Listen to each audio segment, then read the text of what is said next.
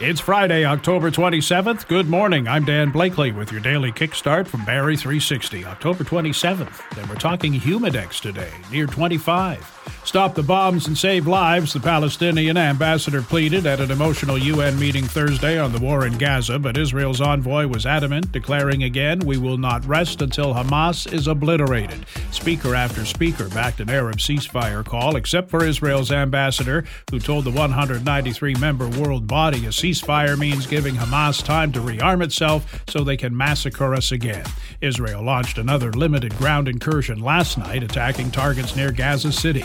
Among the victims of the mass shootings this week in Maine were a volunteer youth bowling coach known for encouraging children and a bar manager whose father said he tried to confront the gunman and died a hero. 18 people were killed, 13 wounded in the attacks. Heavily armed police surrounded a home in Maine Thursday, thinking the suspect was inside. They left hours later, not knowing if anyone was in the home.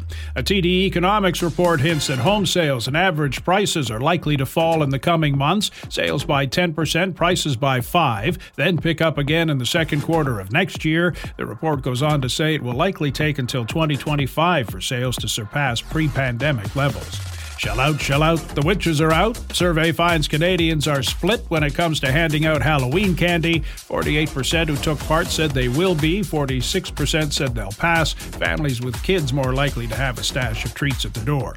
Barrie Colts lost their fourth in a row, 4-2 to Erie. Leafs won their third in a row, 4-1 over the Stars. Bills took the Buccaneers, 24-18 in the NFL. World Series gets underway tonight between the Rangers and the Diamondbacks. Arizona has one ring in their only trip to the Fall Classic. The Rangers have none in 9 tries. Showers ending near noon might be the odd dribble the rest of the day. Real story will be the Humidex hitting near 25. That's your kickstart for October 27th. We're back again tomorrow. Until then, remember, sometimes the obstacles that need to be removed from your life have names.